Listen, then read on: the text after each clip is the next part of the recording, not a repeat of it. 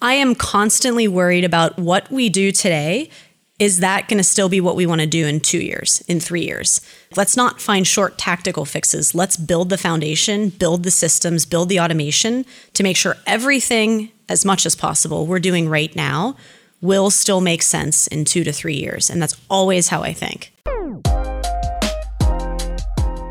Hi, I'm Jubin, operating partner at Kleiner Perkins, and I'm excited that you're tuning into Grit. The goal of this is not for it to be a highlight reel of how successful my guests are, rather a candid exploration of how hard it is, both personally and professionally, to create, build, and scale world-class organizations. If you're a fan of the show, please subscribe, leave a review, and make sure to follow us on LinkedIn or Twitter. Thanks. Have you been to this office before? I have not, actually. Well, if you're going to be a CEO one day, you might as well start getting used to these venture... Oh, I know most of them on Sand Hill. You do? But well, we have a Sand Hill office. I heard because there were some complaints about the 280. I'm about to hop on it here in an hour. Yeah. So yeah, I know most of them up and down. I've considered both CEO and actually being a partner several times in between career things. Don't go to venture. It's not time. It's not time. And like the world needs more good operators that have the energy to go do it. But I will say over and over again, a consistent theme that came up with every single person that I talked to is, oh yeah, she wants to and will be a CEO one day. Have you always been that way? No. Like, when did that thought even start tickling you? Honestly, it kind of organically happened. I'll start from an earlier story. When I was at Tableau Software, this is like a kind of funny, odd story, but as I was firing somebody, she hugged me and said, "You're going to be a VP someday." And I laughed in her face and I said, "No, like you have to be crazy to want to be a VP in tech." No. 3 years later, VP, right? Then I get to Alteryx and where I worked with Scott and starting to learn more about the business and everything. And then all of a sudden it kind of like hit me. I was like, probably not this size company, but I think I can do this. I think maybe I want to do it. Why? I just think that there's something so intriguing about having that strategic oversight over every single function in the company and understanding what you're good at and what you're not. Like, I will never be a CFO. And I've been asked in CEO interviews before, what's the first thing you'll bring in? Number one, CFO. Number two, used to be CHRO, now CPO, usually people officer. Know what you're not great at. And I think that I always throw them off on the HR part. But I think people undervalue that when you're building the culture, particularly as you're coming in new. So you've done CEO interviews. I've turned down, several. Why did you ultimately not walk the CEO? Why didn't you walk down that path? I've always felt like I wasn't quite ready. There was different instances and I just felt, it's time to start looking at the cap table and it's time to start digging into the past investor decks. And I always felt like I was missing something. And I actually came to GitLab because I worked with our CFO in a prior life and he got me interested in the role. And then I met Sid, who's awesome. And it all happened from there. But I knew that he would help me fill that blind spot and he would help me learn more about that side of the business and give me the confidence I need to nail it in the future. And were you transparent in the process that you were also considering not even different companies, just different types of roles? As far as transparent with? Like GitLab, with others? Not entirely, because I don't like to play that game. First and foremost, what are you doing in an interview? You're selling yourself. Yeah. Then if it goes right, they're selling you. Yeah.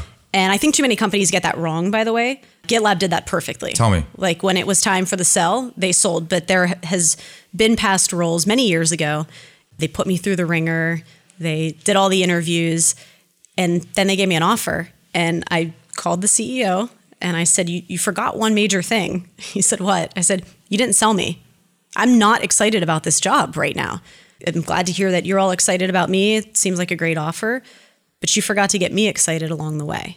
And I thought he needed to hear that. He was thankful for it. I thought he needed to hear that feedback for the future success because it's a two-way street. I'm evaluating the company as much as they're evaluating me at a certain point. And I'm really curious, when you're looking at these different jobs, what's the framework that you're evaluating these opportunities on? Is it title? Is it growth? Is it cap table? Is it money? What is the things that you're actually looking at? Like, what are the values that you have that you're trying to align to the opportunity? So the values are super important. Is it actually a values-based company, a mission-based company, or something else? There's different types that exist, but I actually break it down to 3 Ps. The number one, and this changed over my career, people. How are the people? Again, as we're interviewing, are we getting along? Do I think we'll align? My boss, in this case, the CEO, will we mesh well? That's super important to me, and that's because I've been part of really great cultures. Tableau Software, best culture back in the day ever. And I don't think I realized it at the time. I don't think I really understood how special that was. And then, you go to different companies and it doesn't feel the same. I wanted that back. Second is passion about the space. Clearly, I come from data and analytics, so no brainer there. I love data and analytics. But I started to get a little bit of the feeling that I wasn't really being challenged anymore there. I don't mean to sound egotistical about that, but it wasn't as much of a challenge. What's the next big thing? Efficiency around software delivery. That's what GitLab does. And so I have passion about what we can transform this space into. And the third thing is the product. I am a product leader from the past, and I have worked on incredible products, and I have worked on products that needed a lot of love. Particularly now that I'm on the marketing track, having an incredible product, a high quality product that fills a gap, that fills a need, makes my job so much easier as a marketer. What about your own? So those are the company values that are important for you. Yes. What about for you? When you think about the different options and you go home and you confide in Scott or a significant other, what is the thing that you're like, I really want? The things that you're describing are the characteristics of the business, right? What about the things for you? I'm an athlete by nature. I played soccer all the way through college. I want to win. I want to go to the company that I think is most well positioned to win. And I want to do it together. So you ask, is it title? Is it money? What is it? To me, when you win as a company, all of that plays out in the right direction. I think that's fair. And so when you're evaluating win, to your point, when you look at GitLab's financials, it's like murdering it. This company is crushing it. So you're like, okay, I might as well take advantage of what is obviously this incredible ride that folks are having, add that experience of scale and growth to my resume, and then maybe take on a new industry that's different from the path that I was on and prove to myself that I can be successful in a different type of product and market and that kind of thing, and then use that as my platform moving forward. Of course, can I learn it? And do I have the desire to learn it? It was always something that I'm looking for as I go from role to role. But yeah, from the perspective of GitLab, great company, no doubt, but it's at the exact same phase that I joined Tableau and that I joined Alteryx. I joined right after IPO. Why do you like that phase? Maybe because I'm crazy. I don't know. I think I'm just nuts. But to me, that scale, that's like the moment in time where a company truly hits their maturity. It's like the awkward teenager, and you got to grow up fast. You don't have time. You don't have time to mess up. The public eye is on you now. That brings a sense of calmness. Sometimes I think it ticks my team off where I'm like, no, this is normal. This is actually normal. We're okay here. Seen it before. But for a lot of people, it's their first time. For a lot of even founders and CEOs, it's their first time. And I just love that phase. I love that through around $1 billion. It's fascinating to me. Isn't it crazy? Most people think by the time you go public, you have everything figured out. That's why you're going public. You put together all of your filings, you prepare everything. Turns out like there's still, in a lot of cases, what feels like loosely held disasters, like almost surprisingly so. We're like, wait a second, you're a public company? Do you ever experience that? Every single role, every single role. And it's not everything. Like they have enough of their stuff together to obviously do it. And all 3 of them did it successfully. But yeah, there's a wake up moment where it's like, oh, we got to scale that. We got to do this differently. Yeah. Maybe that's why you like it, because it complements your skill set of, okay, I am not the builder, I'm the scaler. I will come in and I will put together all these processes that are obviously missing. And if you can do that, it's almost like these companies are winning and growing in spite of themselves. And so if you can put a few puzzle pieces in place, all of a sudden it's a meaningful unlock. Yeah, no, it's true. And my very first day at GitLab was actually an executive offsite, and it was one of their first ones in person since the pandemic. And I remember an executive coach came in, and we had all taken there's the different versions of your personality and what you bring to the table. And one of it was skill sets. And there was one person in the top right corner for scale, and it was me. Because that's what I've seen. That's what I've done. And I was kind of sticking out like a sore thumb, but she brought a great point. That's probably why I'm here, to help with that. What do you think the criteria were that fed into figuring out that you were on the upper right quadrant of scale? Well, there's a bunch of questions. It's like what? It's one of this. I am constantly worried about what we do today. Is that going to still be what we want to do in 2 years, in 3 years? Let's not find short tactical fixes. Let's build the foundation, build the systems, build the automation to make sure everything, as much as possible, we're doing right now will still make sense in 2 to 3 years. And that's always how I think. And do you think if you came to a Kleiner Perkins startup, you'd freak out? I wonder, what do you think are the shortcomings of going early? I think it's just a completely different muscle. Yeah. And so at my time at Alteryx, we acquired a bunch of companies. They're all smaller. And I got pretty close to a lot of the founders, just sitting down over a beer, talking to them about, one day there was a company in Brooklyn. I wasn't able to pay my employees and I had to worry about the electric bill. Just things, the 3 people around a coffee pot thing seems scary to me. Yeah. It seems scary. Well, it's existential. It's crazy. Yeah. Like there's a chance the company just doesn't make it. Always. Whereas there's, in your world, like it's degrees of performance. How are you going to perform to what you committed to the street? This is different.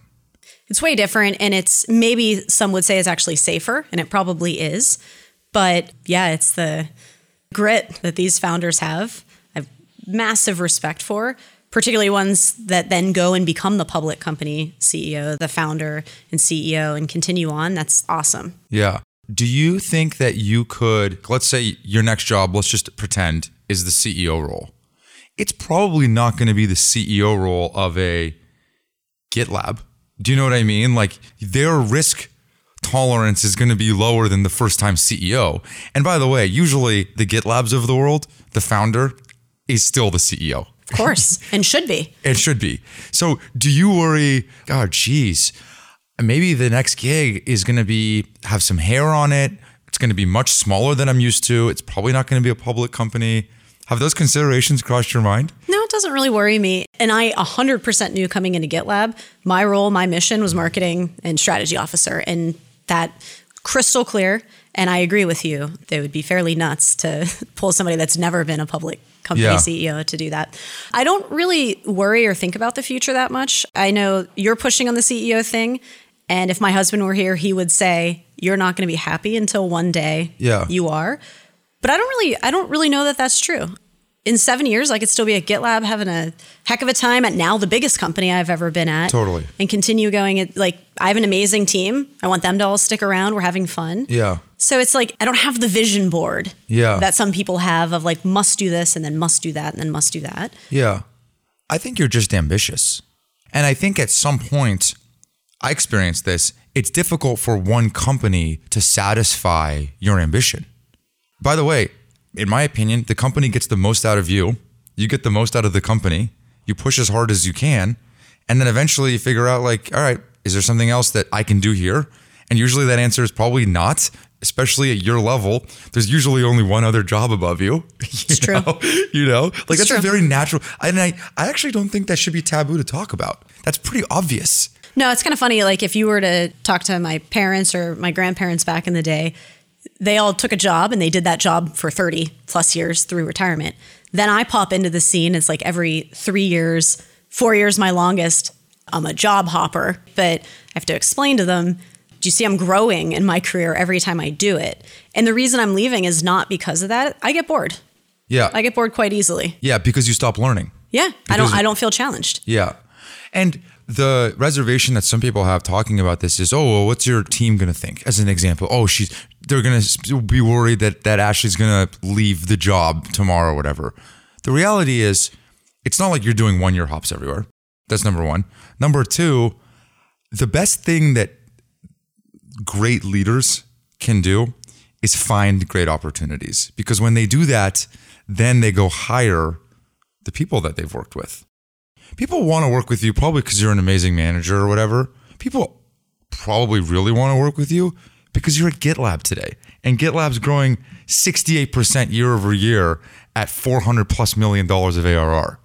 That's why they want to work with you, because they have the same ambition that you do. They need to be at a company that's growing very quickly because they also have career goals that they want to satisfy. And for them to do that, they need to be at a growing company, there needs to be upward mobility, et cetera, et cetera. And if you're the person that then gets their foot in the door to then recruit and attract great candidates, that's good for them. It's true. Is that fair? It is. And I will say, great company, great brand, as you've pointed out, GitLab has, makes it a lot easier to hire. Hell yeah. A lot easier to hire. Hell yeah. It was like that at Tableau. I'd open a role and there'd be like 1,000 applicants. And so what do you end up doing? Internal referrals only. Have you worked with them before? Let's give them a shot, but it's the same experience. And that's the privilege of post-public companies. Yes. Is some recognition, some brand recognition, especially if you're in a similar space. Can you take 30 seconds or less to say, what does GitLab actually do? Yeah, absolutely. So GitLab, it's what we consider a DevSecOps platform. So what it does is it brings together everything that happens from beginning to end to develop software and deliver it to the market. So we like to say we help companies, software companies, deliver better software faster. And that's the bottom line. When you said your parents worked at somewhere for 30 years and they'd consider you a job hopper, when you were having dinner early on, would they talk about work? That's a good question. Probably. Yeah, probably. Like, was the conversation at the dinner table work-oriented? Well, it was always about that. My parents they're fantastic parents. So it was centered on my brother and I. So how was your day at school? How did it go? But they talked about work quite a bit, particularly as I got older and I got into my profession. You know, I talk to my mom every day. You do? And I do every single day. Every single day. I'll call her as soon as I leave here on my way to to my next. So yeah, we talk every day. And she was a speech pathologist. So she was in grade school teaching speech pathology. Of course, she talked about it a lot. That's so much of your time. Do you talk to your mother about work? All the time. You do? I do. Yeah. I need a different perspective. I need somebody that, and it's typically about relationships. I'm not calling her to tell her about a bug in the platform, right? But she helps me, sort of guides me in my thinking on some things. I do it with my husband a lot too. Every single day when I come home or I call him, he wants to know how my day went. Yeah. And he gets really upset. I found this out last week. I just had a bad day last week. And I said, can we just not talk about it? I could see the disappointment in his face. No kidding. All right, let's talk about it. I didn't have a great day. And this is why.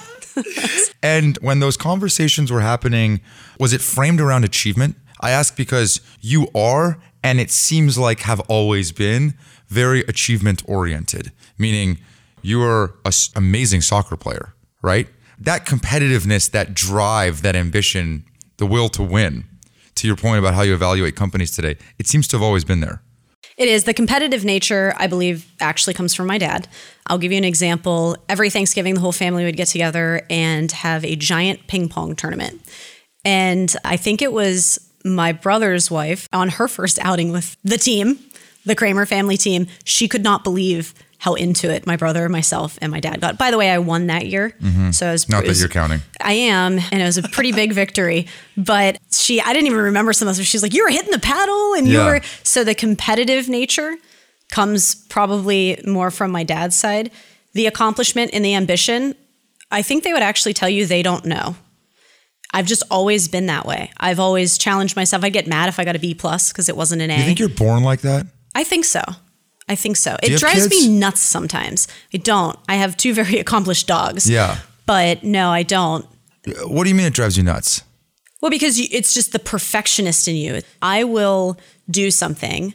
For instance, we had sales kickoff in Denver about a month and a half ago. I thought it went great. I thought my talk went well, got good feedback. There's like one thing I did I didn't like. It's all I could think about. It's all I could think about is how can I get better at that next time? And that can be kind of maddening if you don't know how to distill that and you don't know how to get over that. Have you figured it out? I do. I know now. I can recognize it now where I'm like, you are obsessing on something so stupid Get over it. And then, it's been a month now and I don't even think about it. I'm bringing it up now, but I don't even think about it anymore. But I obsessed over it for like 4 straight days instead of celebrating the fact that everybody did great in their keynotes. Isn't it funny though? Like those around you also know you're that way.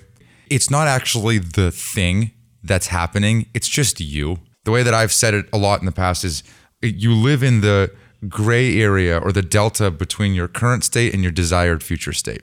It's just like it's a striver thing. It's an overachiever thing.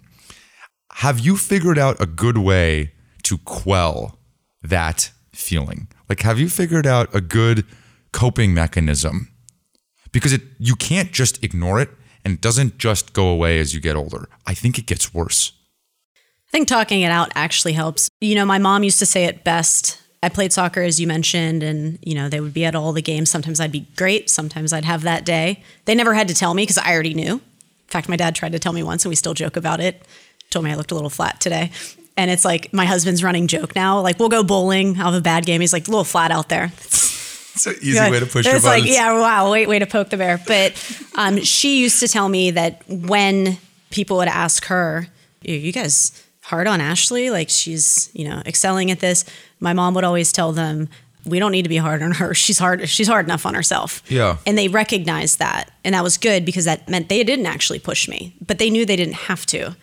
And now it's on me for the rest of my life to figure out, how do I, next time I do SKO, not focus on that one thing for 4 days that I didn't like, and instead celebrate how great it was from every other perspective. Do you struggle sometimes coaching people because there's a frustration? Why are you not caring the way that I care about the thing that you're doing? Do you struggle having to hold others to the bar that you hold yourself? Not as much anymore. That was a big process for me. So I learned several roles ago that everybody does not want to be like me and everybody does not want my role. There's this really awesome person that worked for me at Alteryx, and she came in one day and she said, I got to tell you something. I think you're trying to put me on a path to be you and to have your job. I don't want any of that. I don't want to be on an airplane all the time. I don't want to work 24/7. I want to make enough money. I want to have a family and I want to live my life. And it was one of the more eye-opening things I ever had where I was like, I do think that everybody that reports to me kind of just wants to be on my path. So it's the very first thing I ask now. When I started at GitLab, the very first conversation we had is what motivates you? What drives you? What demotivates you? Even more important. And what do you want to be doing in 5 years? And then I also tell them mine. So I give them mine as well. So we can calibrate to each other and work together better. What's on your list of demotivation? Well, demotivation, I hate when people don't like to collaborate. I played soccer for a reason. It's a team sport. I did run track, but it just never felt as good because you individually win in most cases. And so I need collaboration. I need transparency and authenticity, particularly from myself to people. I can't put a lot of bows on it and I can't fake it. And I don't like when people do it to me. It's super, super important to me. The last thing that I think is really, really important is I like efficiency. And so I don't like when I'm working with people when I feel like they're driving things and me toward inefficiency. What's an example? Too many meetings, a meeting without an agenda, calling me and talking at me instead of having a conversation together. Those types of things are major, major demotivators for me. Negativity, I go there sometimes, and I can catch myself. Am I whining too much? Am I being too negative? I've learned to catch that because the answer is if you think you're being too negative or whining too much, you are. Bottom line, you are. And so those demotivate me when I can see people starting to go down that path. So it's on me to lift them back up without being overly excited because then I'll just drive them nuts. Yeah. What happens if someone's like, let's play this tape forward. All right. Someone walks in to an important meeting. Ashley's in the room. They're leading the meeting. There's no agenda. They just start kind of meandering. They set the table, spend 10 minutes doing it. Are you sitting there about to jump out of your chair? What do you do? Yes, I would not derail the meeting. I'd let it happen. I would talk to them after. Sid is quite different, and he's pretty transparent about this. Sid would stop the meeting. So efficiency is one of our 6 values at GitLab. And in fact, Sid's your CEO. Yes, and founder. Sid's our CEO and founder, and he's built this great, efficient sort of value and culture. He would stop and say, well, we don't present at GitLab, and kind of give some coaching, and then we'd come back when they were ready. I probably wouldn't do that. I worry about conflict and people too much. And so sometimes I probably let inefficiencies come into the meetings and into my life because of that. But I'm learning from him because it's very effective how he does it. Respectfully. But how does GitLab do it? The meeting thing. We have an entire public-facing handbook that literally documents how you hold meetings. So you have the meeting, you have an agenda up front. If you can't make the meeting, you go in and put your items in the agenda, and then you can come back and we document the entire conversation that happens so you can come back. Because since we're a remote global company, we have people in 60 plus countries. So it's unreasonable to think everybody can attend every live meeting, and we don't want them to think they have to do that. And so because of that, it's ingrained in our culture. I would never go to a meeting if it didn't have an agenda outside of we do these things called coffee chats. Kind of what we're doing right here. You don't need an agenda for that. You shouldn't have an agenda for that. But it helps drive do I need this meeting? Or could this be done via a Slack message or an open channel or an email? It helps you think through that. It's pretty effective. I want to come back to GitLab. Okay. Because I have many questions. But you said something that makes a lot of sense to me now, which is that your mother is a speech pathologist. That's right. You are so good at speaking. I don't know how else to say. It's not just public speaking. It's not just your rehearsed speaking that strikes me as very proficient. It's just your general ability to communicate verbally is unbelievable. And I've watched your interviews. You're just really on it. And I have to imagine that comes from your mom. Did you hear that, Mom? Thanks. It has to. It has to. It probably does. Does she coach you on that? No, she hates public speaking. She used to tell me, she's watched some of my keynotes, some of them stream, and she'll always call me after and say, like, I don't even like standing up in front of 6 people and talking. Where do you get that? It's comfort over time. You just get used to it. How much do you practice your keynotes? It depends. So for things like internal company things, I want it to be more authentic, and I don't want to sound like a robot. And if you miss a point or two, who cares? So you have to balance how authentic do you want it to be versus you must nail this message. And when I was at Tableau, 2016 was the biggest keynote I ever did. I think there were like 10,000 people in the audience and 15,000 streaming, and including my mom. And that was rigorous. Tableau, I don't know if you know much about Christian Chabot, but with most charismatic, best storyteller I've ever experienced in my entire career. And I had him as sort of a speaking mentor. And it was amazing just watching the process. They went 3 months ahead, start bringing in the speaker coaches, all of that kind of stuff. And I don't have to do that anymore, but that's what it took back then. Can you talk to me more about the process? Like, let's go into it. Oh, so fun. So we had 2 different coaches. One was really nice, and I still use her from time to time. And the other was just like the straight shooter, no BS bulldog. He and I got along the best. And, we would start 3 months out getting the content right. And what they looked at was not just what you were talking about. Was it audience appropriate? Did it make sense? Because you start putting together a keynote, a speech, you say it so many times and you think about it so much, it starts to make sense to you. It might not to other people. And so they would take both lenses. And Richard was the coach that really pushed me. I did my very first, for that keynote, my very first rehearsal, probably 2 months out. I just felt like I nailed it. I was like, oh man, you killed this. So good. He's gonna be so happy. And he took this long pause, took a drink of his coffee, and he said, "You're boring." And I paused and I looked back at him. I said, "You're boring." And I could see our CTO, Andrew, was like, did she really just say that? But that's what he needed to know. I could handle it. I didn't get all defensive and I didn't like crumble. I was like, man, I probably was boring, but I wasn't by the time I got on stage. Yeah. And come on, tell me the truth. Are you shaking in your boots? You always get nervous. And it was my boss at Tableau that he had been doing this more years than me. And I asked him for advice. I said, do you get nervous before you go up? And he said, Ashley, every single time I go to get on stage, I think to myself, why do you do this? Stop doing this. You don't like this, even though he loves it. And he said, and I just psych myself out. So I try to do the exact opposite. yes, I get nervous and I pace. They made fun of me at SKO because I probably got 2 miles back in the green room. Behind the stage. Just back and forth and back and forth. And just, I try not to like think about it in my head. I try to think about other things, but keep myself focused.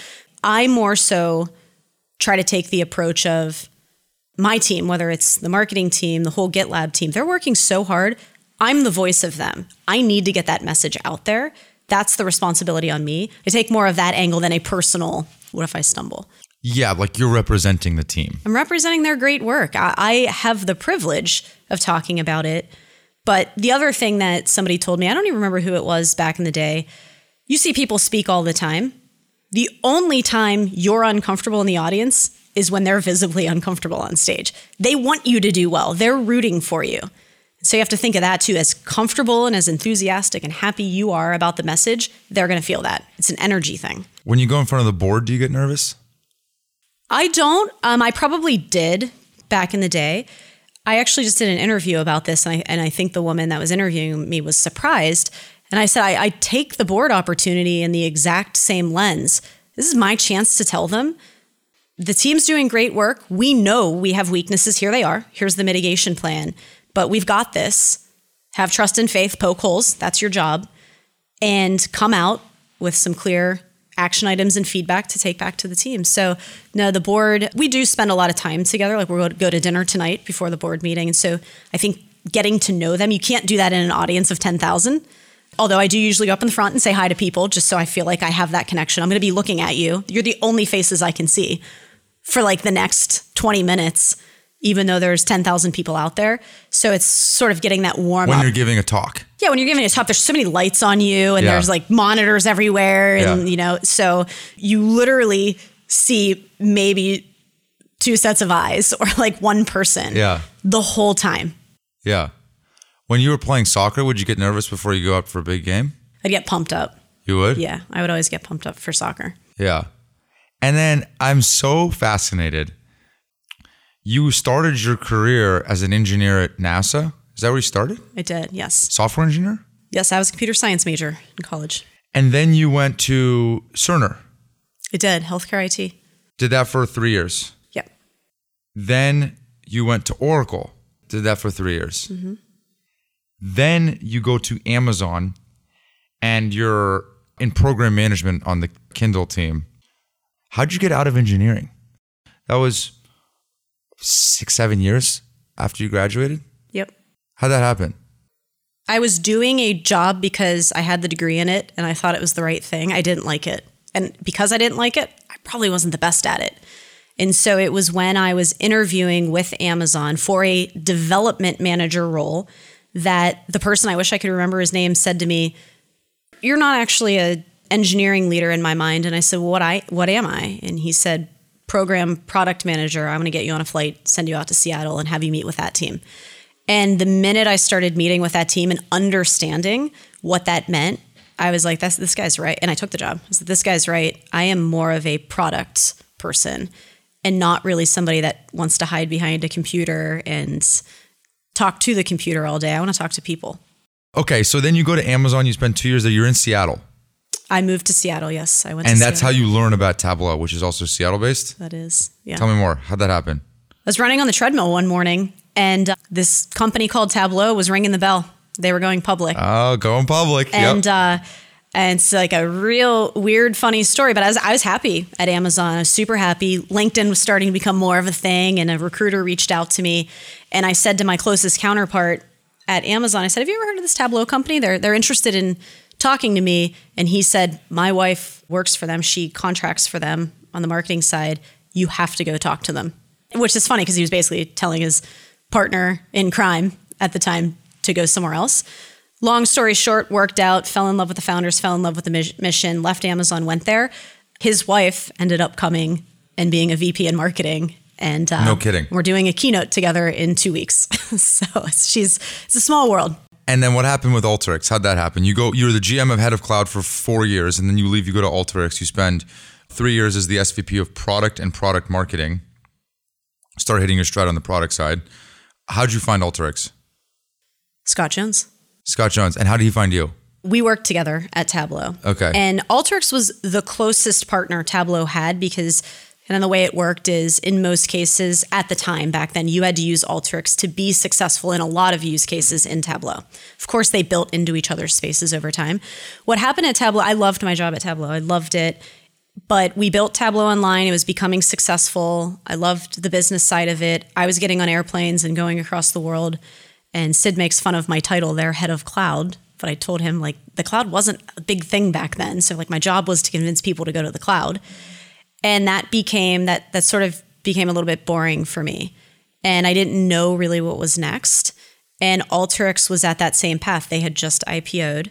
They had a prep and blend product that they knew they needed to expand. So Scott went there first, probably called me about a month in and said, why don't you come run Olive product here? Why don't you come figure out with me how to take this thing to the next level? And the rest of the executive team, that was really compelling to me. Plus that partnership had always been really strong. Spent 3 years there.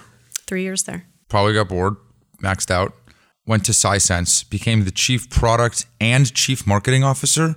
How the hell does that negotiation go down for those titles? How does that even happen? I honestly, the reason that I reached out to you originally was I've never seen the combination of titles in anybody's resume before, let alone at like, I'm not talking about like head of pepperoni pizza plus hot dogs at Costco. Like these are like legit jobs. How did that happen at Sisense? They were looking for a product leader. They were looking for a CPO. They were looking for a CPO. That was the original job that you were interviewing for. That was it. And the recruiter who I'm still friends with kept calling, kept texting. Funny story, I told him, I will meet you, but it'll have to be at the Starbucks across from where I live. I didn't realize he lived in Israel. He literally flew over here. No way. To go to that. I feel bad about it to this day. I'm sure he had other things to do. At least I'll tell myself that. And we had a great conversation, and I made it pretty clear to him from the beginning. I see value in what Sisense does, but like that just being product leader there doesn't feel like the right path and doesn't feel challenging enough. And it was the CEO as we went through the process that was like, do you ever consider just all in on marketing too? And I thought, no, but it kind of makes a ton of sense. Every time I've been a product leader, I've been like, oh, they're messaging wrong. Every time I've been a marketing leader, I'm like, oh, I don't know what's going on in product. And it was a small enough company that it made sense. I would never recommend that for a bigger company. Mm-hmm. Why? Need more specialization. More specialization and more, I don't think it would be right for my team, for me only to give them, let's say 50% of my attention because I'm also running something else. And first of all, do you know another person that has concurrently held a CPO and CMO title at the same time? I don't. Okay, me neither. Then good. We can go on record. You tell me what works and what would surprise people that was very symbiotic about those two things. Because at first glance, they don't seem to be. And what are some things that people don't think of that did not work about having those things together? The working well is the more silos you can break down. Marketing and product should be in lockstep. And so that's simple when they all are reporting through one person, through one massive org. It's more to me about what doesn't work well that I'll lean into here is, again, the time that I had, the time commitment. I'm giving 50%, 40%, 30% of my time and attention to each of them. And I think one team is always feeling underserved. And so that's why I figured out along the path, probably something that doesn't work out long term and I wouldn't do again. Having those big of responsibilities. You're going to mention at some point, I have 2 titles at GitLab, yes. I had a 3rd last year as well, but they're different. It's not all of product and all of marketing. It's slightly different. Were you presenting on behalf of product and marketing at the board meetings? It's like, all right, we're going to bring up Ashley Kramer to talk about the progress on product. And then, okay, we're going to bring up Ashley Kramer to talk about marketing. Yes. I was. It does seem kind of funny now, I guess. Yes. Is that overwhelming? Like, was that a lot? When I went to Sisense, I had a playbook in my mind. Product, I was like, product I can do in my sleep, good to go. And most of the team was in Israel, so got to find a VP over there. But other than that, good. I brought the team to Sisense. So I had people in my mind that were available that I had worked with before that I could bring in to really get marketing going. Yeah. Was there anything that you had to do around time management, calendaring? you color code, like these are my product, these are my marketing meetings? Did you have days that were specific to one or the other? I'm just curious, like, did you have to do anything different? Monday, Wednesday products, Tuesday, Thursday marketing.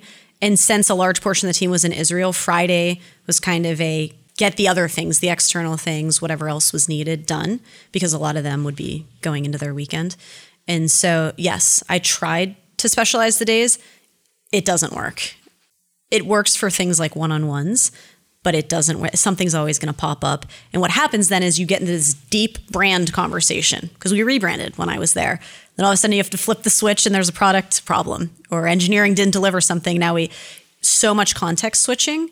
I don't know that they got the full me at any time. And that was the lesson I learned about what I wasn't doing for the team that well. That makes sense.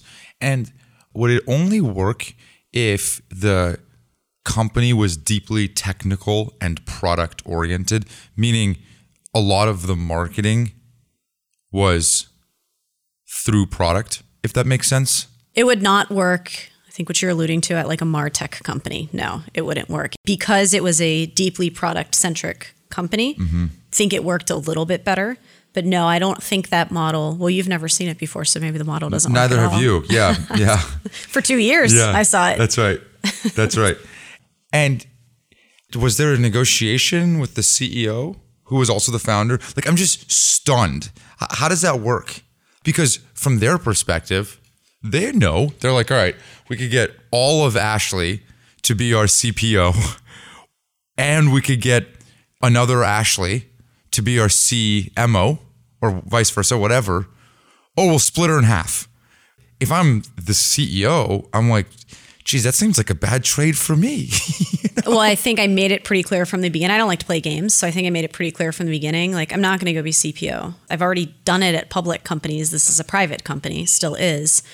And so I think that's where he actually gave me several options. So he did come to the table with 3 different options. And I thought the marketing one, because of what we talked about as a product, sort of product-led product company, that made the most sense. Back then, it made the most sense. Yes. At Alteryx. No, this was Sisense. At Sisense. Yeah. Were there points where you were like, F this? Why would I have signed up for this? I mean, it was during a pandemic, so I said that like 3 times a day. so yes, but I don't know that I'd blame Sisense for that.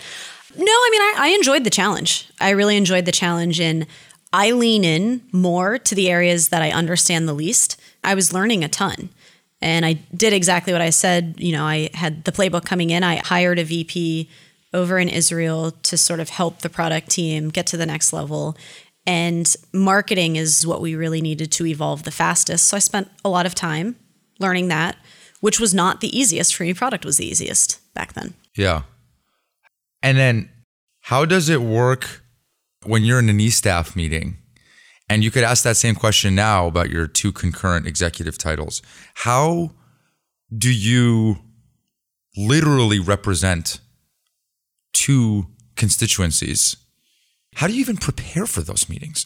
How does that work? I just can't understand. You gotta have a great team. So you have a great team. I mean, like, you're really leaning on your leaders. You have to. You have to. Yeah. You more so than. And do you think that disconnects you in some way to the action? No, I think it actually connects me more because they feel empowered. I do skip level meetings. So all of my direct reports, I meet their direct reports on a monthly basis as well. It's fascinating what you learn and find out and how much you can learn in 25 minutes. So I feel very, very connected, very, very well prepared. And I think they probably like it more because I have so many things going on. Like at GitLab, I am very customer facing, always on airplanes, always doing things with customers, which means my VP layer in marketing has to be on it. They are running marketing. I'm there to help. I'm there to support, but I'm pretty external facing. And so it's no different there either. When you do a skip level, what questions are you asking your employees? The only question I ever ask them is, how's it going both at GitLab and with whomever their manager is? The rest of the time is theirs. They don't get to talk to me very often, and I tell them I'm very clear. We can talk about your dog or your kids. We can talk about a deep issue you're having. We can brainstorm. And they all bring something different, which is really funny. But I let them guide it. I don't want to be seen as the scary boss that comes in with an agenda and all of the, I want to be approachable, and I want them to see it as this is our time to have a conversation about whatever you need to feel successful. And at GitLab, you're now the CMO, CSO, Chief Strategy Officer, and you mentioned you were interim CTO? I was. Right? I was, yes, last year. What am I missing? I don't understand. Like, what am I living in the upside down? Like, what am I missing here? This is a GitLab. This is a huge company. So let me... Tell me about the jobs. Okay, so CMO is the very standard CMO. Yes. And that's my core focus is being the CMO, build up a great team. They're doing amazing things, still progress to make. The reason the Chief Strategy Officer came up was I love talking to customers. I think there's a lot of value in it for both the field team and myself to learn more. In DevOps, nobody wants to talk to a CMO. So I kept going back and forth with Sid in the interview process, and I said, I don't know how I'm going to be able to get in front of customers. There's a lot of learning to that. And it's like a very, very long story short. At Alteryx, when I was running product, I bought GitLab. So I was actually a customer. I was a former customer. And I can go tell that story to our customers now that I was a former buyer, and this is the problems it solved. And so we came up, everybody in the E group owns strategy. So strategy officer is more so I can go and be in front of customers and what's your strategy to gain efficiencies in software? This is where we're going as GitLab. And so the strategy hat is more of getting me in front of customers. It's not this giant org. There's not a ton around it. I do run product-led growth. The product team for product-led growth is part of that. But that part's fairly... It's more for credibility with the customer. That's right. That you are literally a part of the roadmap and a part of being able to represent a larger constituency than just marketing. Which we all are. That's silly. I mean, everybody is. CFO is, CLO is, when you see CMO, you're like, oh boy. I was what's she going to come talk to me about? How many slides is she going to have? Strategy officers coming in, right? And I can't it's more talk. Of a partnership. Yeah, I can't talk as deeply as, let's say, our product officer, who's amazing. There's this in between. Right? CRO talks about one thing, CPO talks about another. I can come in, build a relationship, talk about strategy, and we get in front of a lot of C-levels at big companies with that. When you joined, were you nervous that this is such a different space than what you've done before? The only reason I should have been more nervous, the only reason that I wasn't was GitLab is literally the most transparent company on the planet. Everything's in their public handbook. So I spent a month in between jobs learning everything I can, just absorbing everything I can. And because I had brought GitLab into one of my prior companies, I felt like I at least at a surface level understood what it could do. But yeah, it's still, I'm over a year in now, and there's still words that pop up in like customer meetings, like, I wonder what that is. Or like a competitor name I have never heard. I didn't have any of those problems in data and analytics at the end. I knew pretty much, I mean, it's a crowded space, but not that crowded. I had become an expert, which is why I think a lot of people thought it was weird that I left the space, but it wasn't a challenge. So that's where I get most nervous when customers start talking, and I'm like, that is a new thing for me to go Google. Totally. When I get home. I don't think folks realize how transparent this company is. I'll give you an example in preparation for this. This, honestly, I felt like I was violating your privacy. Did you get to my README? I went to your profile, okay, which is on the GitLab website, and I looked at the calendar that's there. I went to September of 2022, okay?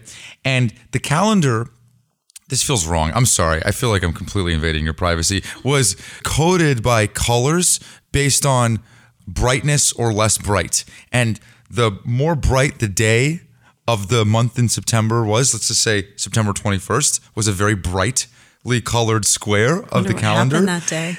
I was like, oh, what's going on? And there was a lot of contributions, meaning you contributed a lot of what looks like kind of like tickets in the system, which was just your like basically emails is what I felt like I was reading. And one of them was talking about OKR planning, and you were like, hey, this seems good. This day seems good. I was thinking about asking Sid, the founder, to come to dinner with me. So like, let me just come back to you. And I was like, did they mean to put this out there? Like, what is going on? They did. That was when I was acting CTO. And so we use GitLab to deliver GitLab. So we use GitLab to build GitLab, which is awesome. So as CTO, I got to get really hands-on in the engineering org in particular. When they merge their code, it's an open core company. So what does that mean? The majority of the code is available to the world. It started as an open source project. Everybody can contribute. That's actually our mission. And so it's kind of a cool thing on the marketing side. Like the whole world is my product incubator. We have the engineering team and the product team within the company, but we also have contributors across the world. And so what you were looking at was, real back and forth conversations around our quarterly OKRs. And I did bring Sid to dinner to meet with my direct reports as CTO at the time. And that's funny that you found that. You really dug deep. I had to stop because I was like, I honestly thought, this is a mistake. They shouldn't have put this out there. I read it. Why is it like that? Why is it so transparent like that? That's how Sid built the company. That's super important to him. His calendar, I mean, there's a private thing here or there, but our company calendar, internal, is each of ours is public to GitLab by default. And he leads the way with that. He leads the way. We all know that Thursday night is date night with his wife, Karen, because it's on his calendar and it literally says that. And I know when he's meeting with somebody on my team because I can see it. We call it calendar surfing. I don't actually do it that much, but that is how he's built the company. And that is what he believes in. And I think he probably had to do that as a remote company. How do you make everybody feel it's included, make it inclusive? So Sid, he sets the bar high and he will be the first to remind us when he feels like we're not being transparent. Give me an example. Has he had to do that with you? Because I imagine there was a lot of growing pains because this company does everything different. Like it was born remote. I know everyone now it's cool, it's remote or whatever. They were born remote. This company has literally published the manual of remote work that everyone started to reference when we went remote for COVID. It publishes OKR planning. It publishes everything. Yeah, I guess I wonder what are some of the growing pains? Like, has Sid ever to come up to you and say, you're not doing this the GitLab way? Absolutely. Particularly when I started. As we talk in meetings, we don't talk over each other because we are documenting what we're saying. And it was hard for me at first because I'm just used to conversation. And I'd have a thought and I'd just jump in and I'd see like, oh, shoot, that was Mike's turn to talk. And so it's a self-correcting thing, but he's not afraid to tell us.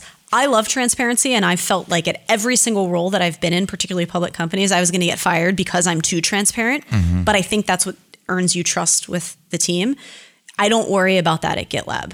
I will tell you I wasn't here for it, but going from being private to public, our legal team, our finance team worked magic. Mad props to them because there is some stuff now that we simply can't have public. Which was public. Which it was, but it's not anymore. Like sales numbers. That was all out there. We still have roadmap and we still have really, really great things that we can share with the world. But in a quiet period, you can't be putting your numbers out there. So they went through a lot. They created this thing called SAFE framework. Please don't ask me what it stands for because I didn't memorize it. But it's basically what is material, non-public information versus what is okay to put in the handbook. And we still remind people of that all day. Why was 2 titles not enough and they decided to throw the CTO title your way? Why were you the interim CTO? Oh, it was enough. It was enough. Like what exactly? Why couldn't they have given it to somebody that only has 1 title on the executive team? I mean, that would be a question for Sid, but I think he knew that we were going to go through a period where we didn't have one.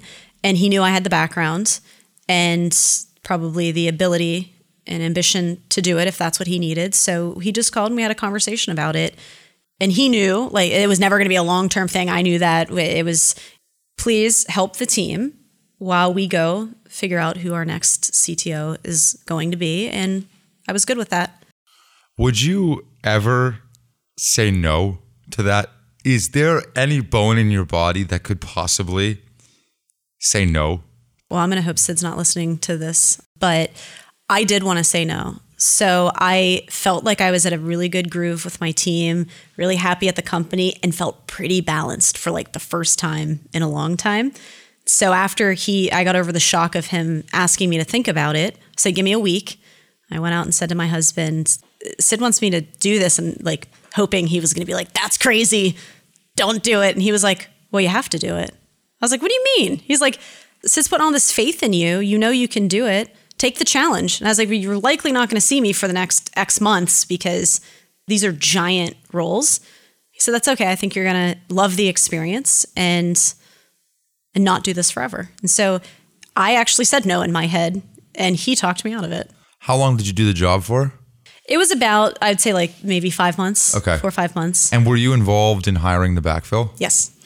And if not you, what would another company, how would companies typically try and stopgap an executive before they get to the next one?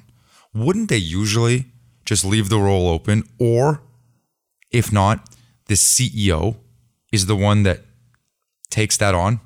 I think it was all considered. I think he considered all different avenues. I'm grateful he actually asked me to do it because I'm really close to the engineering leaders now. And why would the marketing leader ever get that opportunity? If I'm going to have a drink with one after this that's flying out for the board meeting. And so I'm grateful for it. I think what it comes down to, and again, pattern recognition at all of my companies that just went public, succession planning. So I have several people in seat in marketing that if I don't come into work tomorrow for one reason or another, they can step up and maybe not be the permanent CMO, depending on what size or scale we're at, but they could report directly to Sid and manage the team until they figure out a plan. Mm-hmm. Speaking of Sid, the last three, Alteryx, Sisense, GitLab, Tableau, you reported straight to the founder? At Tableau, I did not. Alteryx, Sisense, GitLab. Yeah. They're all founder CEOs, correct? Amir was not at Sisense. So Amir was the 5th CEO, actually. He was the 5th CEO. Yeah. Working with someone like Amir, who's like a hired CEO, can you tell the difference between founder? Have you learned any tricks of the trade? Yeah, so my biggest learning around this was actually Tableau. Even though I didn't have a direct reporting line, I was pretty close to the founders. And Christian Chabot stepped down, I forget the year, probably like 2016 maybe, and Adam Slipsky stepped in. And that was amazing to watch. So you had this founder, everybody loved Christian, everybody loved working at the company. Christian made a choice to hand it over, stay on the board and hand it over to this AWS executive. And I knew what that meant because I had worked at Amazon, operational efficiency and frugality, all the principles would start with the customer, work backwards. And it was really fascinating watching Adam come in and slowly change things, but he was really thoughtful about it. He actually called me in his office when he started and he said, help guide me on how to, move things forward here without everybody feeling like, because I want to maintain this culture. It's an awesome company without everybody feeling jarred by it. And one of the things he asked me to do for my next meeting was write an Amazon narrative instead of presenting PowerPoint, which is what we did. And I did it and it was successful. And I would, maybe not anymore now that they're part of Salesforce, but 4 years to come, he had changed that part of the culture. And people appreciated that instead of feeling like he came in, they saw the value in it. But that was my most eye-opening experience is when you get a scalar non-founder CEO in, the things they focus on around operations, less tied to the not in love with the product like you would have with the founder. It's different. It's very different. But sometimes it's necessary. What's the toughest feedback you've ever gotten? I know you know what it is because it's probably the first thing that just made you sigh like that, you have a knot in your stomach. It was from Adam. So it was from Adam. When I was leaving Tableau, he was gracious enough to call me on a weekend to talk to me about it. He knew my ambitions were to continue growing in my career, maybe be a CEO one day. He said, can I give you some feedback? And yes, I crumble. Like when somebody says that, it's like, what's he going to say? Like what's you're he gonna desperate say? for it, but you also I'm don't terrible. want it. Yeah. And he gave really, really sound and great advice, which was your bar is really high. Like your bar is super high. You drop people fast when they don't meet it. And he's like, to get to the position I'm in, you have to learn how to balance it. Not everybody's going to have your same ambition. Not everybody's going to work as hard as you. It doesn't mean they're not good at their job. It just means different things are important to them. So be careful about that bar when and where you write people off. And I still think about it all the time. When I'm starting to lose somebody in my head, I'm like, wait a second. Adam said it too high and I need to help them rise to it instead of writing them off. Right, because you would then, as soon as you start to lose them in your head, you basically dismiss them and then treat them differently. And that was my feedback at Tableau. So he probably was tying it to, like, they don't even have a chance at that point. Well, and the bigger problem was they knew it. That was the bigger problem. It would show up in my feedback that we're terrified to get on Ashley's bad side because we know what happens. And so I've been really, really thoughtful. I probably didn't nail it at Alteryx. I was still on a growth journey, but I've really tried to recover from that and really tried to bring people along, give them a chance, have more empathy, not my strong suit, and assess everybody based on what they care about and where they can get without writing them off. Yeah, it reminds me of the conversation around, I'm paraphrasing, but loyalty is one bucket and competency is the other bucket. And sounds like you are over-indexing generally on competency, yet sometimes the people that are happy in their role, don't have ambitions to go do other things, don't want your job, are plenty loyal to you, show up consistent, steady. And there's something nice about that. It's just something dependable, if you will. You need both. And this is why you have that first conversation when you start a role. Everybody that was reporting to me, what do you want? You're right. They fall into one of those buckets. And some of them said, I don't want you to think I'm like lazy or whatever, but like I'm a VP and I'm good with that. That's what I want to do. I want to be a VP. I want to continue to grow the team. I want to retire early. One person told me he wanted to open a coffee shop. It's great to know. So I'm not going to push you in some direction to take my job or to do something different. But that is my most loyal team member, actually. That person's my most loyal. That makes sense. I'm curious, and maybe this question goes nowhere, but do you do anything around goaling, organization, weekly to-dos? Do you have any rhythm or structure to your days, weeks, months, years that you think are worth sharing? Company-wise or personally? Both. Yeah. So from a company perspective, we're really good at this. At GitLab, you can go read all about it since you know how. Jesus. I know you're still so scared about that. So scared. But yeah, we have, the top 5 company objectives that roll into the top 5 marketing and the top 5 sales and OKRs, products. Yep. And then we do the OKR and then they cascade down. So from a company level, I think that helps get everybody on the same page. It's not perfect, but it helps get everybody on the same page. When it comes to me, I would like to tell you, yes, I do. But my job is doing so many things, wearing so many different hats that I would go nuts if I said, okay, by the end of this day or this week, I need to accomplish this outside of obvious deadlines. We had a board deck due last week. That had to happen. Yes. And that's what I try to do with my team is prioritize. All right, all these things are happening. Don't worry about these. I try to be very clear. Don't worry about, I'm telling you that at some point we have to think about this. Don't worry about it now. So I can help them gauge their time. But when it comes to me, every single day looks different. Do you have yearly goals for yourself? As far as personal or professional? As far as professional, just the company ones. I don't really. What about personal? For me, for personal, every year, is a new year and I assess what more I should do. I'll give you an example, and I'm not doing a great job at this. I felt like last year, it's actually 2 years ago, I didn't really feel like I saw family enough. We were coming off the pandemic. We were all still kind of awkward. Yeah. My family lives across the country in Pennsylvania. And I didn't really feel like we had enough family time. We nailed it last year. We had a lot of family time. People in and out of our house the whole time, maybe a little too much. Mm-hmm. And so for me, a lot of my goals are around like, how is Ashley showing up to friends, to family? I probably don't spend enough time with friends right now. Mm-hmm. And so those are mostly I don't have personal goals typically around career anymore. I used to. Mm-hmm. This is a personal question, so feel free to answer or not, but do you ever feel like your career ambition gets in the way of your personal life? All the time. All the time I feel like I really need to go on this trip, but I've been gone a long time. I'm going to Europe in about a month. I'll be gone for a pretty sizable amount of time. That takes away from family time, and that takes away from... For work, you're going to Europe. I'm going to Europe, yeah. And every day I struggle with... Am I balancing this correctly? I have an amazing partner that I think pretty much told me on our first date that he loved that I focused on career and it's important to him as well. And I knew that wouldn't be a conflict. That was very important because it would not work out otherwise. Yeah. Do you have any regrets? In life? No, just like within the context of career imbalance that had you seen it coming, you'd do it over? Yeah, I mean, I think it's the hindsight thing. Yeah, there's obvious things.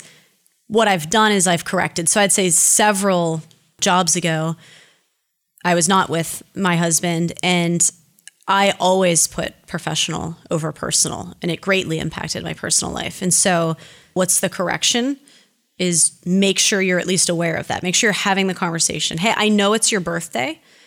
I have to be here. And do you want to come? There's a happy compromise right there. That is actually what happened for my husband's birthday last year. And so just keeping it more top of mind and not being so selfish and so focused on self and career are definitely the mistakes I made in the past that I try to correct every day going forward. I'm not perfect at it. Do you feel like a part of the reason why maybe you want to go to the venture or investing side is because maybe it just takes a toll, the balance that you otherwise would get when you come on to the non-operating side? Maybe I do. I have gotten feedback that I'd probably be bored doing that, at least right now. You'd lose your mind. At least where I am right now. Lose your mind. So I am doing a lot of angel investing because I think first and foremost, I got to find out if I'm good at this. I bet you I'm not. So for me, yes, I have gotten the feedback that you're going to sit in those Monday meetings or you're going to sit in the boardroom, give all this feedback, and they're going to do 1% of it. It's going to drive you crazy because you just want to roll up your sleeves and go fix it and go do it. So until I feel like I have all of that out of my bones, all of those operational ambitions and the enthusiasm, you're probably right. It's not the right step. Yeah. This is kind of a random one, but do people ask you, like younger people, hey, how do you network? Does anybody ever ask you that? They do, and it's a really hard thing to answer because in fact, I just had a senior director ask me that the other day, and it's like, it gets easier. You know, I'm a CMO at GitLab, so I get invited to like the CMO experience at Dreamforce and where everybody is and all of these great roundtables and do all these things. So it's easy for me. What I try to do then is I try to ask them like, hey, who is your best leader of product marketing? I'd like to connect them with mine. Who do you know that's really great at this? So I try to help them, but it is hard in certain roles just to go quote unquote network. That's a really, really hard thing if you're not a C-level, if you're not a VP. Yeah.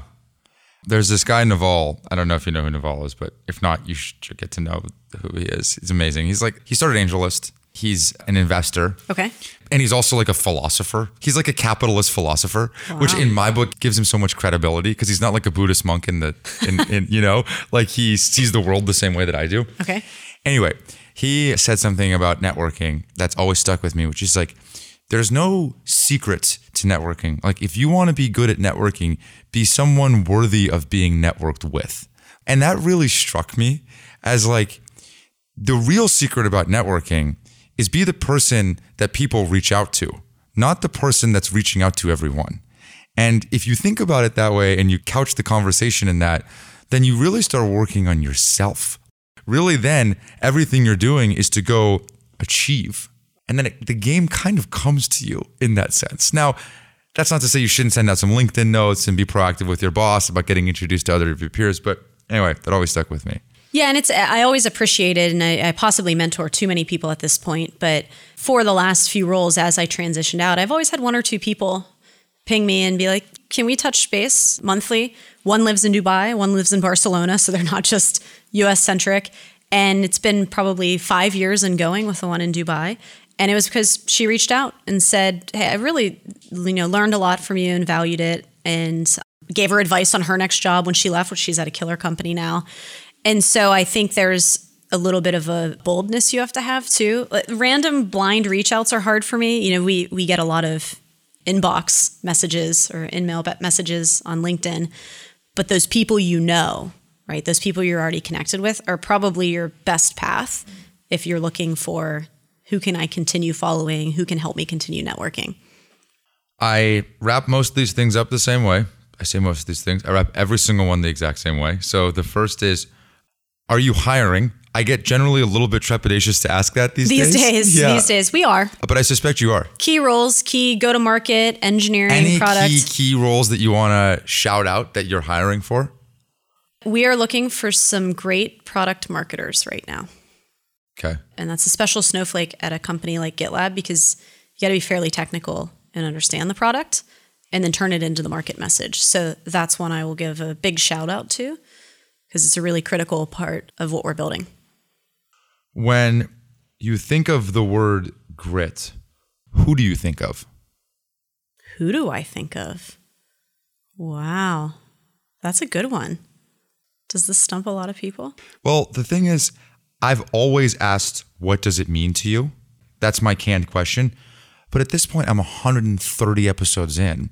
So everyone... They say the same thing. I feel like I would have said something unique. No, You didn't give me a really? shot. But the thing is, you had something prepped that was unique, didn't you? Like what you told me you were going to ask it. Exactly. And the whole show is unprepped. So why do I have one section? Okay, fine. I want both answers. I'll give you an answer. Give me the prepped grit. What does grit mean to you?